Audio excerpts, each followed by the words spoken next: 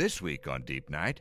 That's true. Your interest speaks to the universal aspects of it and what I think is underneath those more surface events, which is sort of that fear of being left, the difference between that and loneliness, and how we can sort of move into those uncomfortable spaces and find a different kind of power.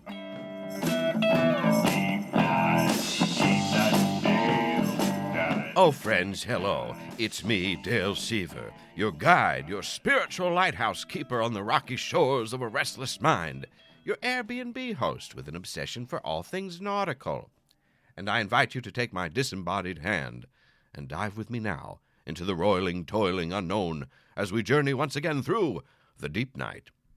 The hands of the old clock have moved into position once more, and the distant bells of a church thought long abandoned signal that it's time for another hour of regrets and revelations.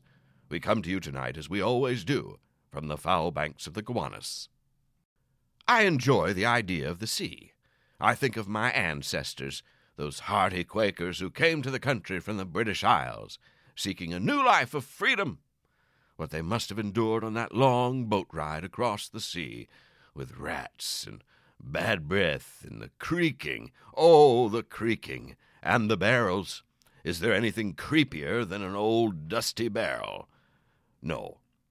But I know in my bones, my land-loving bones, that I was not designed for the sea.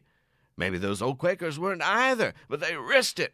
Me, knowing what I know about being on the open water, the endless undulating body full of sea dragons and rogue waves and Portuguese man-o'-wars. Well, I'd probably just stayed back in England in a simple cottage house.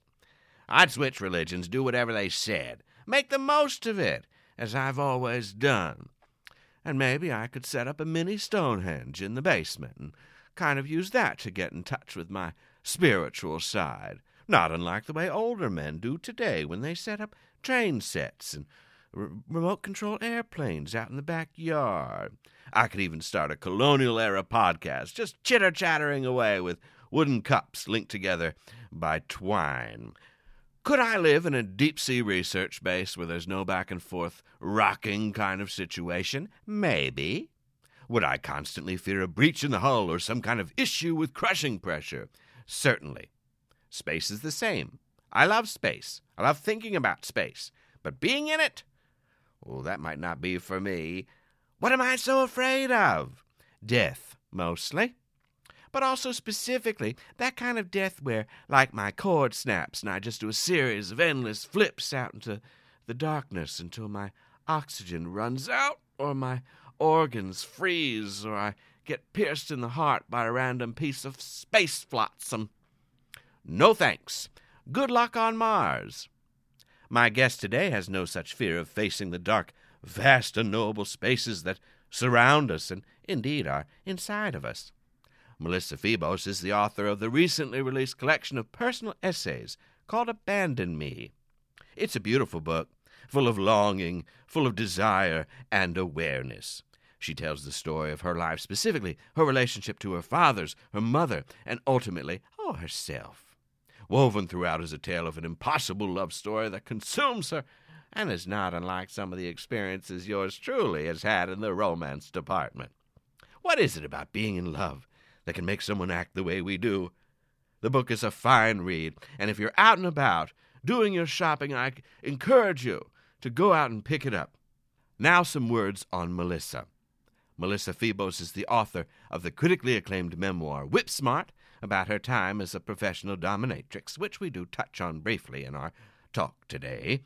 Her work has been widely anthologized and appears in publications including Tin House, Granta, the Kenyon Review, Guernica, Salon, the New York Times, Portland Review, Bitch Magazine, Poets and Writers, The Rumpus, and Goodbye to All That, Writers on Loving and Leaving New York. She's won a ton of awards and is an assistant professor of creative writing at Monmouth University and MFA faculty at the Institute of American Indian Arts. Now, the keen listener among you will detect a slight variation in my voice this week, and that's on account of this cold that I picked up while traveling. It's a beautiful thing to be able to sit so closely with our fellow humans as they cough and hack indiscriminately. But I am on the mend. I am combating it with everything I know and every way I know, with every crystal and every salt lamp and rub and wrap and spritz and tincture. So don't worry about me. I wanted to bring you this episode this week, and I'm committed to that, and so here we go.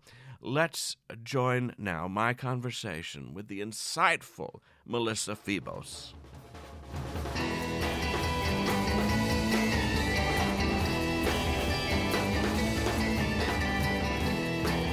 Melissa Febos. Dale. Welcome to the deep night. Thank you. It's such a pleasure to have you here. It's a pleasure to be here. Oh, well, I enjoyed this latest book. That's what we're going to be talking about. A collection of personal essays, right? Memoirs, as you said. Abandon Me. Who could abandon you, Dale? Oh, isn't it true? Well, first of all, just thank you for your wonderful work. Thank you.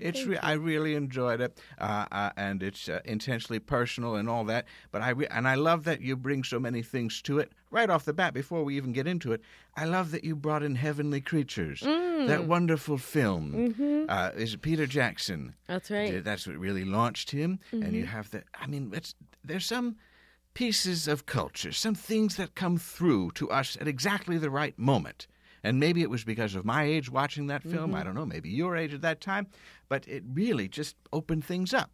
Yeah, I think that the more sort of pop culture references of the other, the films that I bring into it, I put them in there and published the book knowing that they would speak to a very particular demographic, mostly people our age. I think Me. The Never-Ending Story, Right. Heavenly Creatures, Labyrinth. Oh, right. A lot of those great ones from our youth, basically. A wide range in there, but it's, Winslet. Kate Winslet was the first one. Wow. Something about that. And then the Clay Creatures. Anyway, it's a terrific film, and I always like thinking about it. And it's one of those ones that is really a touchstone, as you said, like Labyrinth and some of the other ones, too. Now, along with that, I'm getting older. You're staying the same, but I'm getting older. And for whatever reason, that means that sometimes as I read a book, I get it strikes a chord in me. And I get very emotional. Sometimes I'm reading these and I'm in bed because that's the time that I have. And the tear, I'll just feel that white-hot heat of a tear streaking down the face as I read. And that happened a couple of times in your book. Then I have succeeded because my ultimate end game was to make as many people cry as possible with my work. Well, you're doing it. You're doing it. And I'll give you a specific example. And maybe this is unusual, but you describe the dictionary. That was one of the ones that really touched me because I wept a little bit during that. People don't use those as much. No. I don't know what your dictionary was like, but mine, it was huge. Yeah. A huge thing.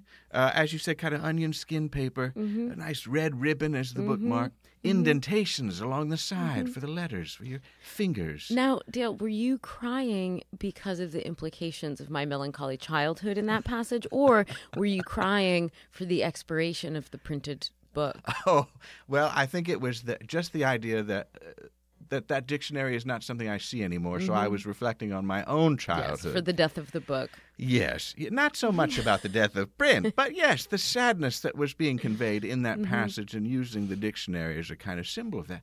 And as I was thinking, and many times, and I'll address this in a little bit, but the fact that a dictionary is like an ocean of words, just endless words. To me, it's always infinite. If you start at the beginning and you got to the end, there would be new words because there'd be something coming. We're always trying to describe our lives, the things that are happening for us. And as you said, these words, the naming of things, the naming of us can be difficult. You have a whole passage about your name, Melissa, being too soft. Yeah, it was kind of a girly name, and I think I wanted to be hard. I aspired to toughness for most of my life, and Melissa is just a pink dress of a name. It does have the two S's, and it's a very soft, fluttery kind of a name, and not inappropriate for spring. You might see a Melissa in the spring. Melissas abound in the spring. It's their season. It's just our season. Popping up everywhere. And but do you feel like you achieved that hardness, that toughness? I do, and then I feel that I worked very hard to crack and be rid of it afterwards. Yes. You know, I think in many ways the essay about my name is the story of that evolution, about how the word Melissa, I sort of recognized my hatred of it and rejection of it as my own sort of fear and rejection of my own vulnerable parts. I mean, who wants to be vulnerable? Nobody, really. And so I worked very hard Not to at sort of... first. Not at first. I worked very hard to sort of exile those aspects of myself. I didn't want to be soft or vulnerable or innocent or hurtable. And, but I think it's always a farce when we believe that we're tough or we act tough. It's always a pose to some degree. And I did that for a while, which I cover in the essay and in the other essays. But I do think that I have circled back around, and in many ways this book is kind of a homecoming or a welcoming back to my more vulnerable aspects. Yeah. Well, even the title and the cover of the thing, a kind of protective shape making with your arms covering your chest, while also an invitation to do what? To lose yourself in another, in your own self? I don't know. Yeah. I mean, I think both of those, I'm definitely interested in the idea of abandonment. It was a very, the title came to me very early on, and I think that's because it, just by definition, sort of embodies these different poles of sort of giving oneself away and the agency inherent in that, and then being left or having something taken from you and the powerlessness and fear of that. And I think in some ways I was trying to answer one with the other, to sort of find my own agency and acceptance and even welcome for my own fear of being left or of abandoning myself. Yeah, and that's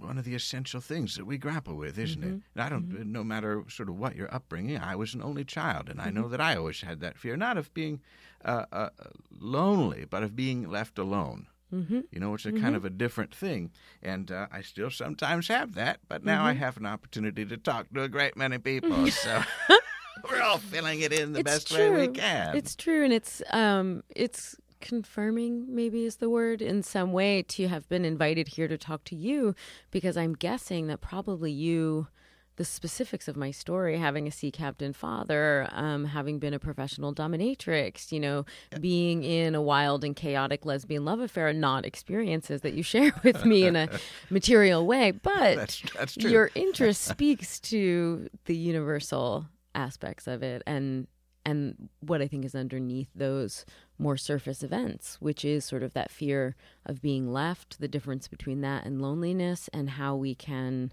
sort of move into those uncomfortable spaces and find a different kind of power.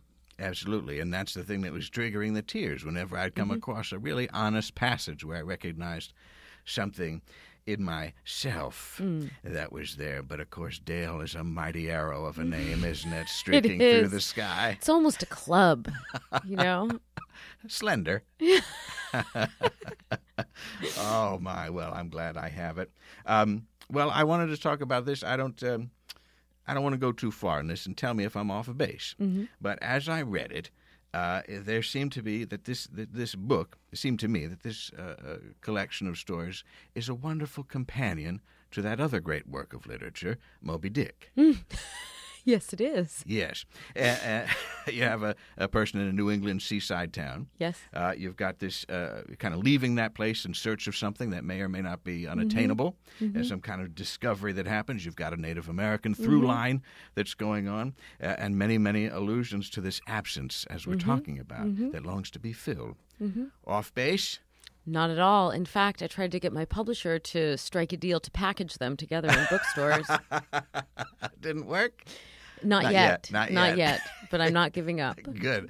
I think it would be. I would say that it would be a nice queer companion to it, except that Moby Dick has many passages which I think are among the greatest in terms of gay erotic literature that exists. The whale blubber kneading scene, my goodness. It is as concerned with the corporeal reality of obsession as my book is, I do believe. And then also those passages of our narrator in Moby Dick and his indigenous friend in that little hotel in New Bedford early in Moby Dick, I think are actually quite quite homoerotic. Yeah. Well, that's what I mean. There's a lot of points to it. But is that active for you? No, you weren't thinking about that. Well, I was thinking. I actually reread a lot of Moby Dick while I was reading it, and partly that was just me sort of making a survey of seafaring literature. Right. I read some Rachel Carson, and, just trying to sort of do my homework in some sense, but also to see how others wrote about it and to try to find, for me, I think as the daughter of a sea captain and someone who grew up on Cape Cod, there is inevitably a romance to that. There are so many narratives in our culture for the seafaring hero, right? Or the seafaring villain, or the search upon the sea, And in many ways, while my book is not a direct member of that genre, it does speak to that, and I do think that some of those narratives informed my own thinking of my own story, the same way that they must have, Melville and other such writers. Well, let's talk about the captain for a moment. I live down there by the port, and I see the big ships come in. Captain, even as we were children, that era, captain probably not a big thing on the list of what kids want to be when they grow up. It doesn't come up too many times when you go to the guidance counselor that I'm aiming for this. He was a captain. This is your father? You consider him adoptive father or no? He's my adoptive father, but whenever I say my father or my dad, I'm always referring to him. And it was what was the kind of ship? It was a... He was in the Merchant Marines, and so they were in these enormous cargo ships, huge, like freighters. Big shipping containers. Yeah, like nearly 2 football fields long, and they would carry anything from grain to cigarettes to car parts to even livestock, I think sometimes, or occasionally weapons, like during the Gulf War. Yeah. So they were not, I think people will sometimes refer to me innocently as the daughter of a sailor, and he was not a sailor. No. These are very different vessels. And I think, and I write about this in the book, there's a particular essay that concerns our family's voyage on his ship. Right. And this was not something that anybody had a reference for growing up. We were very much sort of the last tail end of this kind of sea captain. They literally don't exist in this country anymore. There are no more American shipping companies the like of his. And so I think in many ways that contributed to my feeling different or feeling sort of removed or having this weird fairy tale-ish sort of mythical story, at least objectively. Yeah. And what were the routes that they had to take there? I mean, his routes all over? Over the course of his career, he traveled I think there's only a couple places. He never went to Australia or New Zealand, but he's been almost everywhere else. And I think towards the end of his career, he retired, about 10 years ago or something. He was on a pretty circumscribed route that was about a month or so long, and he would just go to the same places. And I think he was disappointed in that. As the industry changed, it wasn't the adventure that it once was, where he would be gone for 3 to 6 months and in this incredible variety of ports and far-flung places, and he would just stop very routinely, very quickly in the same 4 places for a while. Well, as we're talking about it, it strikes me that even a lot of the sort of modern literature maybe, or I don't know exactly what the scope of this might be, but a lot of the discussion when we're talking about parents or what occupations, there is a kind of blind spot around the working class, isn't there? And maybe that's overstating it too much. I'm just thinking of my own experience. My father was a carpenter, and he had the same kind of thing where, working for a commercial kind of a contractor or whatever, you end up building Kmarts and big box stores, and you're just making exactly the same thing, and they have dumb design, and it's pegboard and whatever else, places for hooks, and ultimately what goes in there, can you care about? I remember him getting a little bit sad about the corporatization of the whole enterprise. Right. He'd rather be doing, finish work here and there. I think, especially in this country, the dream that we are socialized to believe in is that we can create our own lives, which of course is not true for everyone in class. Right. Has a lot to do with it. And, both of my parents grew up very working class. my father's Puerto Rican, my mother's an Italian girl. They're both from Jersey, and neither of them were wealthy. They had a lot working against them, but they were both very smart and very ambitious, creative thinkers, and had this sort of innate confidence and belief that they could pursue what they really wanted to do. And so I think in many ways being a sea captain for my father was the realization of many childhood aspirations, you know, that he was free, he was the boss, he was out on the sea, there was no one looking over him, and he got to sort of live out this fantasy that was also a reality. And my mother did the same. She was actually a carpenter and then became a preschool teacher and then a therapist, but they really sort of forged their own way. And in many ways, I think were models for me doing that. And, you know, I make some of these comparisons in the book, but being a writer and even a college professor might seem pretty far off from being a sea captain or a therapist, but it's not. Right. You know, I sort of go off on my own. I tell people what to do. It's creative. I get to bring my own personality to it. There's no one watching over me or monitoring me all the time. And then I guess if the teaching or writing equivalent were that of what your father and my father eventually had to deal with, it would be sort of having prescribed lesson plans or being told what to write about, or it would not be the same life if that were the case. Right. Well, I like what you're talking about, and I think one of the things that I gained from that experience of having a kind of a creative mother and somebody who could build anything is the fact that you can make anything, and it's really just up to you putting in the work. And if you stay there and do it, my gosh, you can build a house, you can build a car, and if something goes wrong, you can take it apart.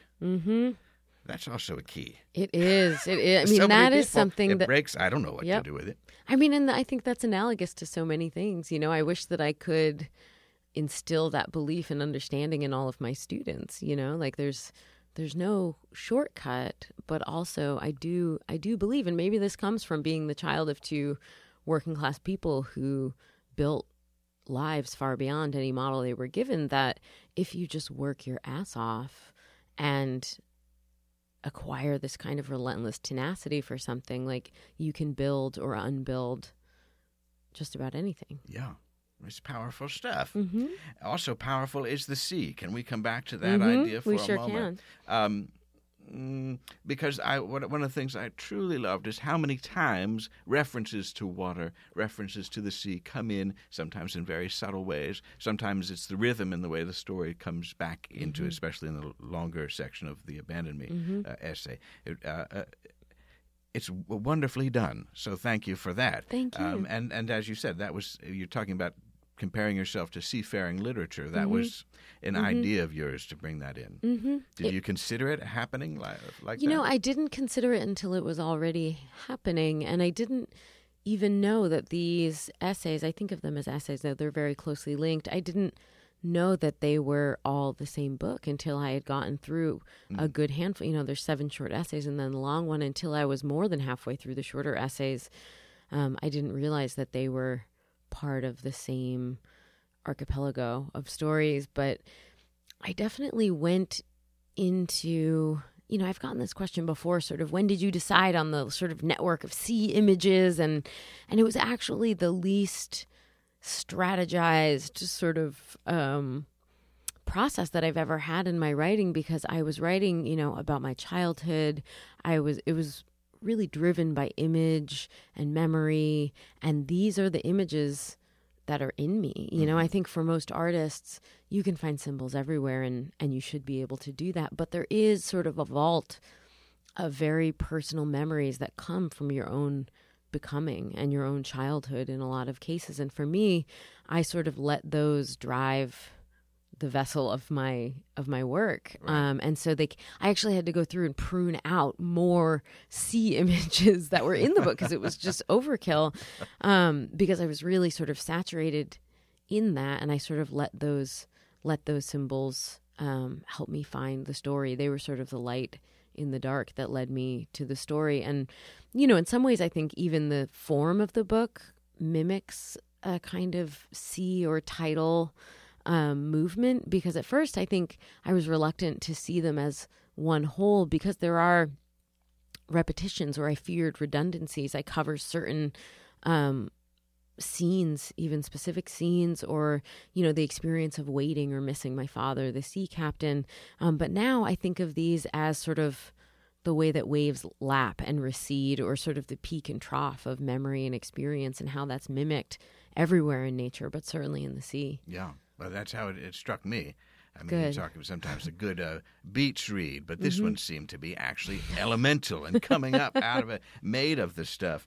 And something that was a little curious to me through that, because there's the longing for the captain, there's also this longing for the object of your consternation, frustration, confusion, in other words, love, who is somebody who located miles away from the ocean and is landlocked there, although you keep finding ways to slip into pools and things as you can here and there. Oh, you're a very savvy reader, very smart. Yeah, I did a close read on this one.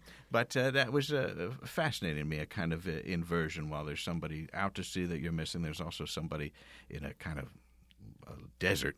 Yeah. And I think I did, as I was starting writing it, I didn't think of these things, but maybe in revision or as it progressed, it did occur to me also that I was sort of drawing in some way, maybe in some less conscious way, on there's a lot of narratives in our culture, on at least Western literature, about sort of the hero, the consternated hero, the hero in crisis sort of going to the sea or to the desert, right? These are, there's a tradition of that, to sort of find themselves and face their demons. And in many ways, I went to face my demons of the sea in the desert, and had to perform that journey to come home to myself. Yes. And but it's that's such a tough. I've been there. That not exactly there, but I mean that relationship where you there's several times I thought, oh, Melissa, get out of this. Just stop. It's not working. But I'm sure that I felt that way about myself too. I felt that way about myself, and certainly all my friends felt that way while I was in it. I mean, in many ways, that was what drove me to write the book. And it was also the thing that was so frightening about writing the book, because there was this dramatic disparity between what I understood in my mind. I knew that it was crazy. I knew that it wasn't going to work. I knew that this was not true love, should not have you crying so much that the skin is peeling off of your face and your friends are breaking up with you and you're crashing into parked cars, all of which I detail in the book. But at the same time, there is some deeper drive to pursue relationships that aren't going to work by the definition of like making you happy and lasting forever, or even fulfilling you for a short period of time. But I do think that, and sometimes the narrative around these like destructive or unhealthy or codependent or addictive relationships is that they are an expression of self-loathing or, pathology. And partly as a result of surviving it and partly as a result of writing about it and examining it so closely, I really sort of arrived at this changed perspective wherein I now think that those urges are often the expression of a kind of deeper wisdom that knows that we have to go to the desert of our own experience in order to heal ourselves. I don't think I'll ever have to have another relationship like that again. I certainly hope not. Right. But also that it's a somewhat universal experience. I've already heard, the book's only been out for, it's been less than a week, less than a month. And I've heard from all these strangers who, again, like don't necessarily have my concrete experience in many ways, who have had very different lives, but who relate in a very direct way to the dynamic of that relationship and the insistence of their own drives toward things that are clearly, I'm making quote marks, unhealthy or dysfunctional. Right. I'm just reflecting on that impulse to fix or to be able to see something that can be taken apart and put back together again, this working class idea. I've also applied that to relate. And now the same thing. I don't regret going through that. I feel like I'm in a better position now than I ever was.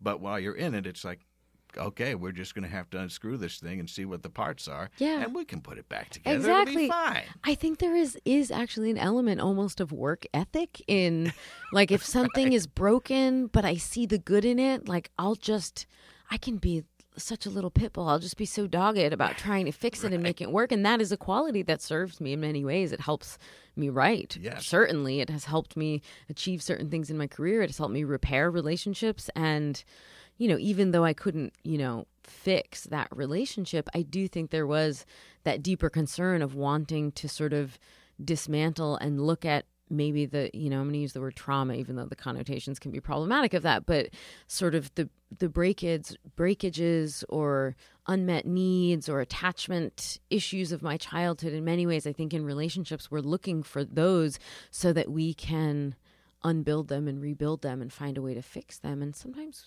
we do, though it doesn't always look like what we think it will, which is happily ever after with that person.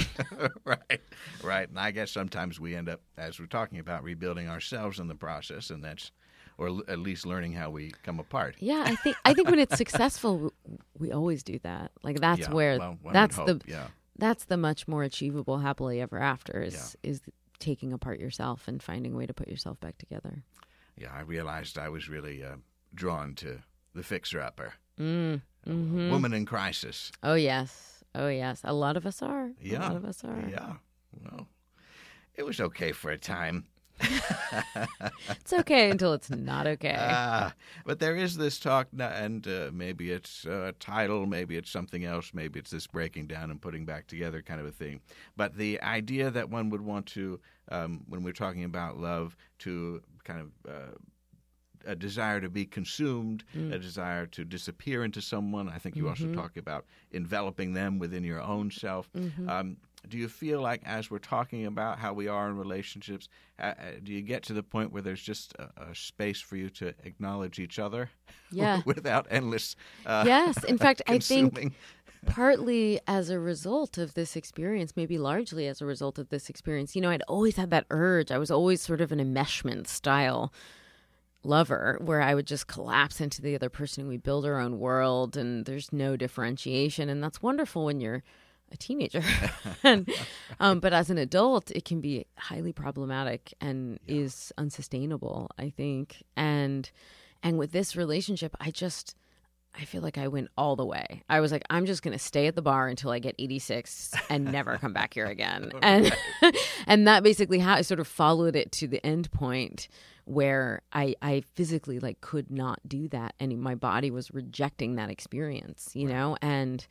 And so when that relationship ended, I mean, it's a spoiler alert, but hopefully that's not going to be a surprise to anyone who starts reading it. I actually took this period of celibacy for 6 months. And I'd been in relationships, in very intense sort of collapsed relationships since I was a teenager. And it was wonderful. It was enlightening. It was some of the best 6 months of my life. And I had, I can say that earnestly. It really was. It was certainly the most peaceful 6 months of my life. And I also just had this kind of unprecedented access to my adult self where I had always been making choices and perceiving things in conjunction with someone else's perspective and someone else's needs. And so to be alone with my own was a lot of new information, you know? And, I'm recently in a new relationship and it's so different to feel those urges to want to be like, oh, let's just get a blood transfusion and be each other, to feeling that and expressing affection, but also maintaining our differentiated selves, which I think ironically leaves room for a more real kind of intimacy, right? If you are separate people, then you can make choices about where to meet each other and what to share. And I think you're actually more capable of different kinds of vulnerability. If you're all the same, how do you show yourself to someone? How do you make a choice to love them? Absolutely. Yeah. I think you have to get to your own truth before you can really know where you're willing to go. It's important. On the subject of personal space, the space that one occupies in the world, this kind of like a bubble that we walk through, not unlike a notion of identity through this, what we're talking about, to get to that, to your own limitations, your own truths, your own where you exist in the world.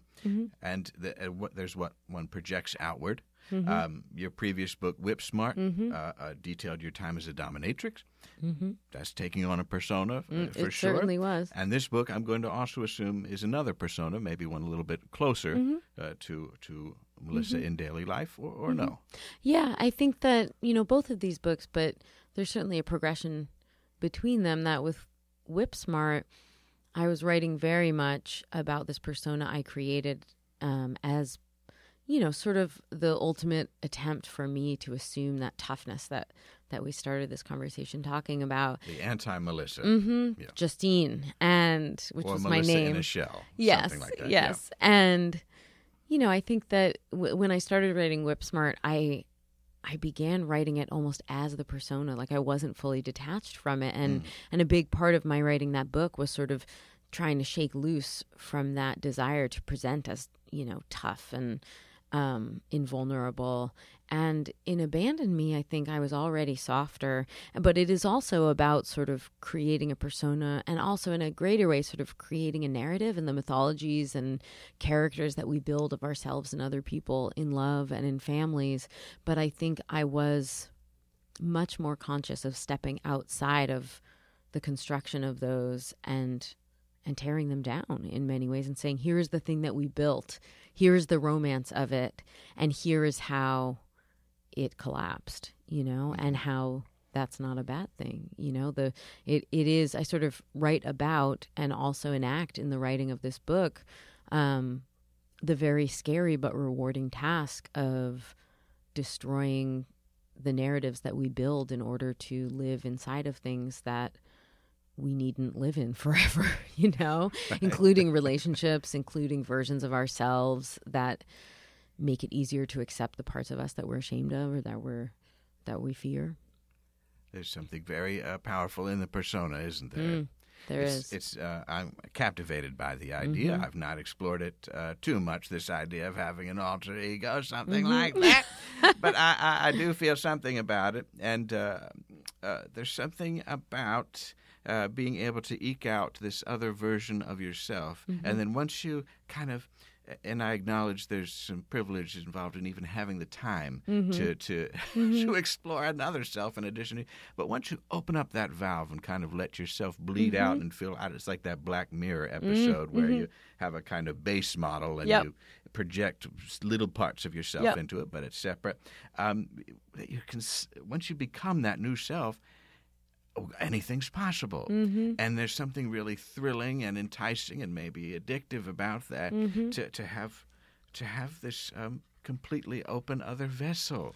Yes, I agree. And I think that there's a very broad spectrum of ways that can be used. It can certainly be used for destructive things, to sort of give us license to enact the parts of us that our ego would keep under wraps otherwise. But also I do think that as an artist and as a writer, it's always a persona. I could never represent my full self on the page. And in writing, I sort of choose a story. It's always a limited version of myself that is telling that story.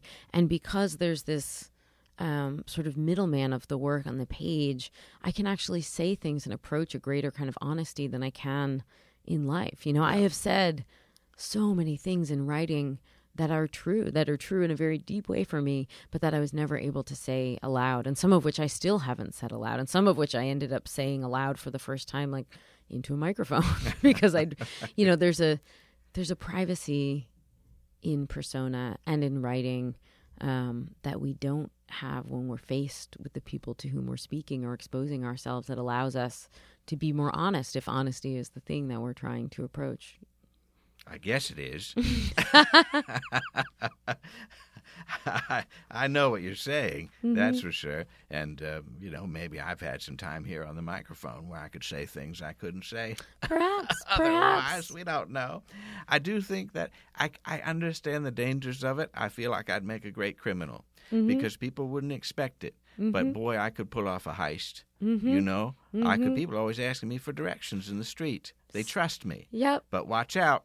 I could have a bag, have a car ready to go. Nobody knows. Jump out of a plane. I mean, in many ways, for years, and I wrote about this a little bit in Whip Smart, I was a heroin addict. I was not a big-time criminal, but I was a hustler for a while, and I was really able to pull it off.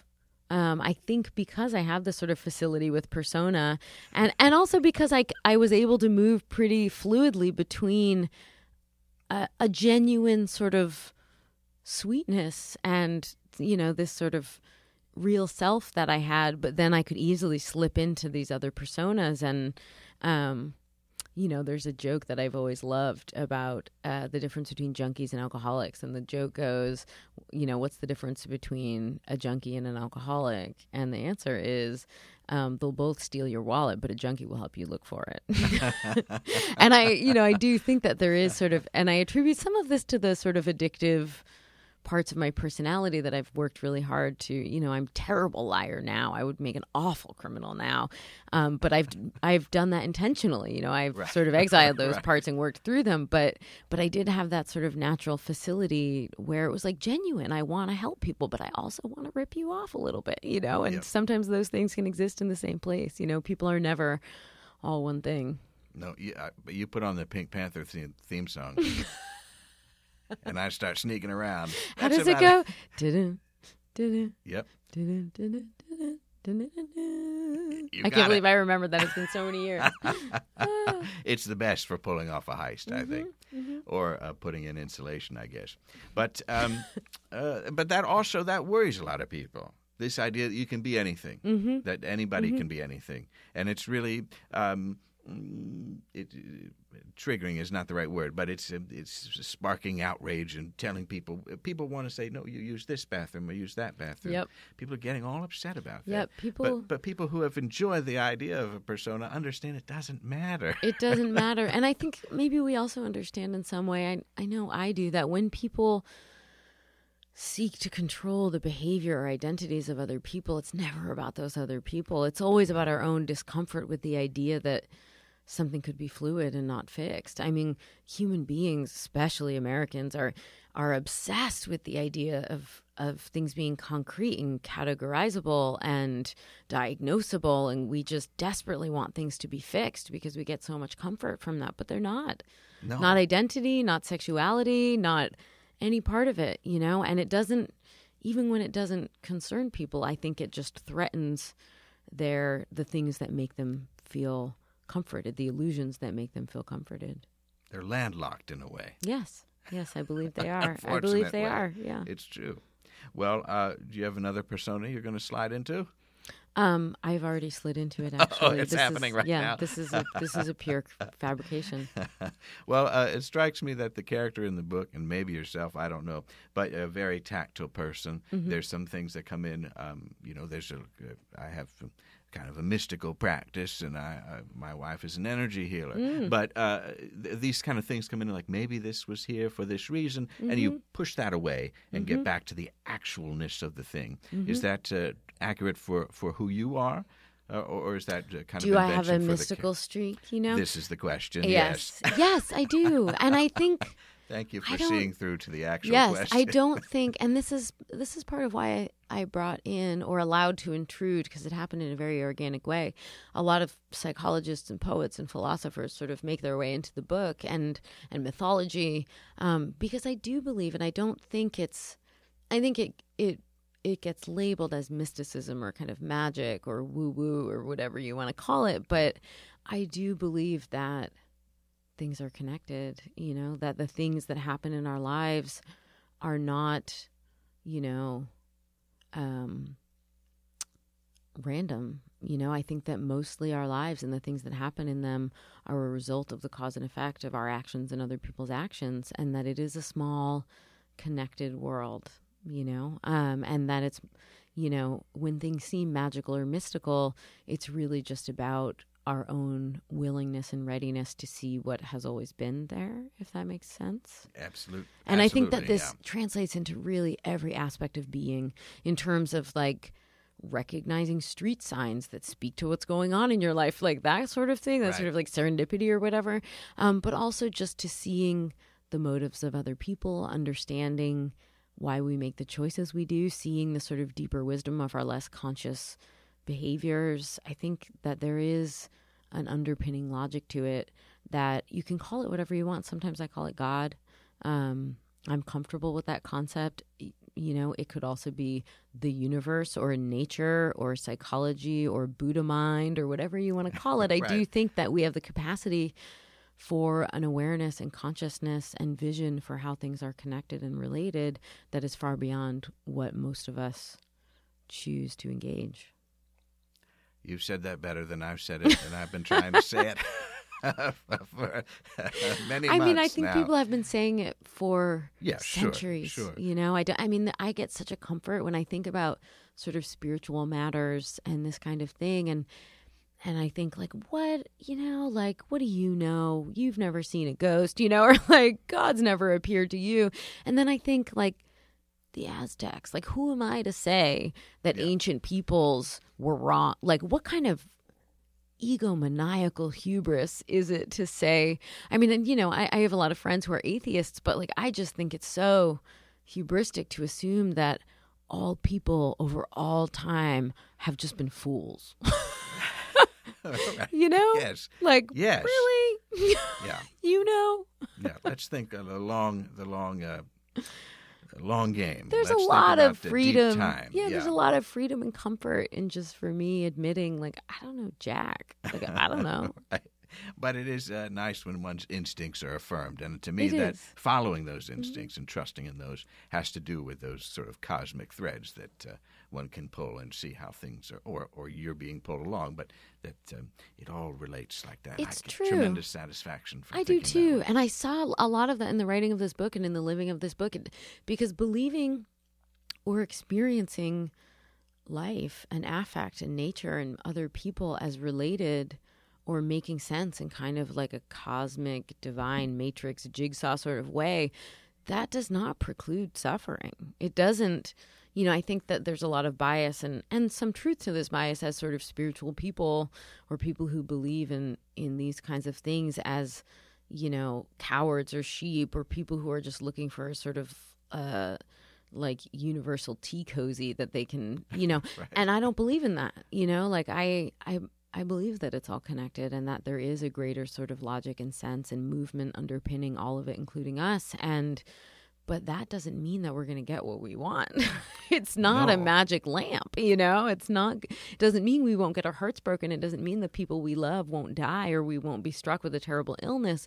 But it does mean that there is a way to maybe accept our lot, you know, and sort of make choices that align our will with what may be inevitable. Yes. I mean, I'm right there with you, so I can only agree because that is That's good to we're- know. A we're- lot of we're here- people are not into that, you know.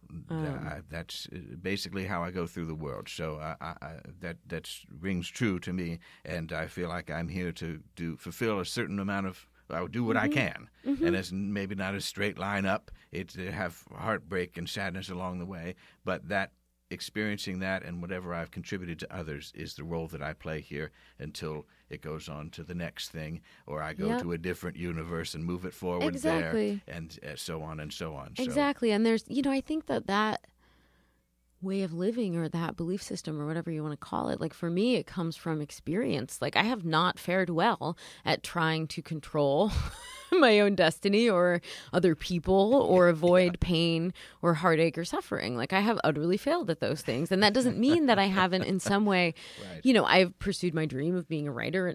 To some degree, I've achieved that, you know, like I've been able to have relationships that are fulfilling and all of that. But like you know, it hasn't been easy. And, you know, my decision to sort of not to yield to the things I cannot control has really simplified my life, you know, and to accept pain is a necessary part of moving through it and moving beyond it, you know. And like even I had this conversation recently with a friend who's also a personal essayist and memoirist, and yeah, I was like, you know, I've been dealing with some reactions to the book, and the ex-partner who I write about in the book is sort of like going crazy and like not happy. Yeah. on kind of a smear campaign, and there's just like there's nothing for me to do about it. And I said to this friend, I was like I want everyone to like me. I want no one to ever be upset with me. Like I'm pretty invested in that, and I always have been. And yet I keep writing this work that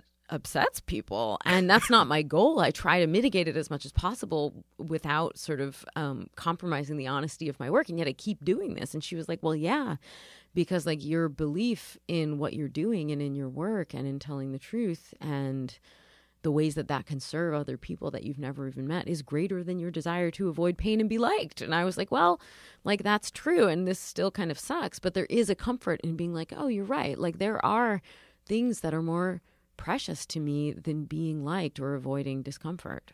And, you know, like, I have respect for that in an objective way. So I guess I have some self-respect for that, you know? Yes. And you are who you are and where you are because of all that. And to me, it provides a tremendous amount of calm. I don't go through the day anxious. Mm-hmm. Maybe as a younger person I did, but not anymore. Yeah, I have the same experience where I used to have a lot of anxiety, and now, because I sort of accept my lot and my life isn't governed by my wish to avoid it, I can just because anxiety is not, I don't think of it as a sort of primary emotional color. It's more a symptom of avoiding those primary colors. And now, you know, through many years of therapy and spiritual practice and working, you know, a certain 12 steps, I now have access to my own sadness and anger and these other things that we like to avoid. But it has cured my anxiety. Which is no small thing. It's not. It is, you know, it is something I'm very grateful for. I will say I've definitely had moments where I was like, all this searching for my feelings and trying to get in touch, like, this is the reward. I get to be sad. Like, thank you.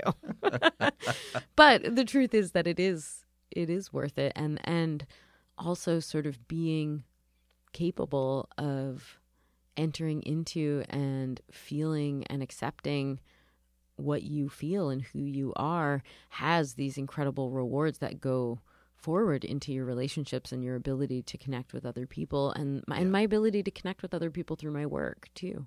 That's the thing, that you can then be present for others and either give back or just be there for something. And have real connections with them, you know? Yeah, I do know. I do. But now you said you're only in town for a couple of days, and I'm so glad that we could grab a few moments here. But then you're off again to do some touring, and it's been going okay out there. Would you have a bus that you drive around? Yes, I have a bus and a bunch of clowns that ride on the bus with me. We have a routine that we're doing at bookstores all over the country. Good. I hope it's sea-themed. It's a lot of airports and hotel rooms, but it's also a lot of, like, hugs with friends who live in places that are not New York, which is where I live, and a lot of interesting conversations with smart people that I relate to, like yourself. Well, thank you very much, Melissa. I've enjoyed our conversation. I wish you all the success with this book and all the whatever comes after as well. Any questions for me? No, that's fine. No. Well, I wish you the best. Thank you. The book is Abandon Me, and it's out now. Thank you so much, Dale. Thank you very much.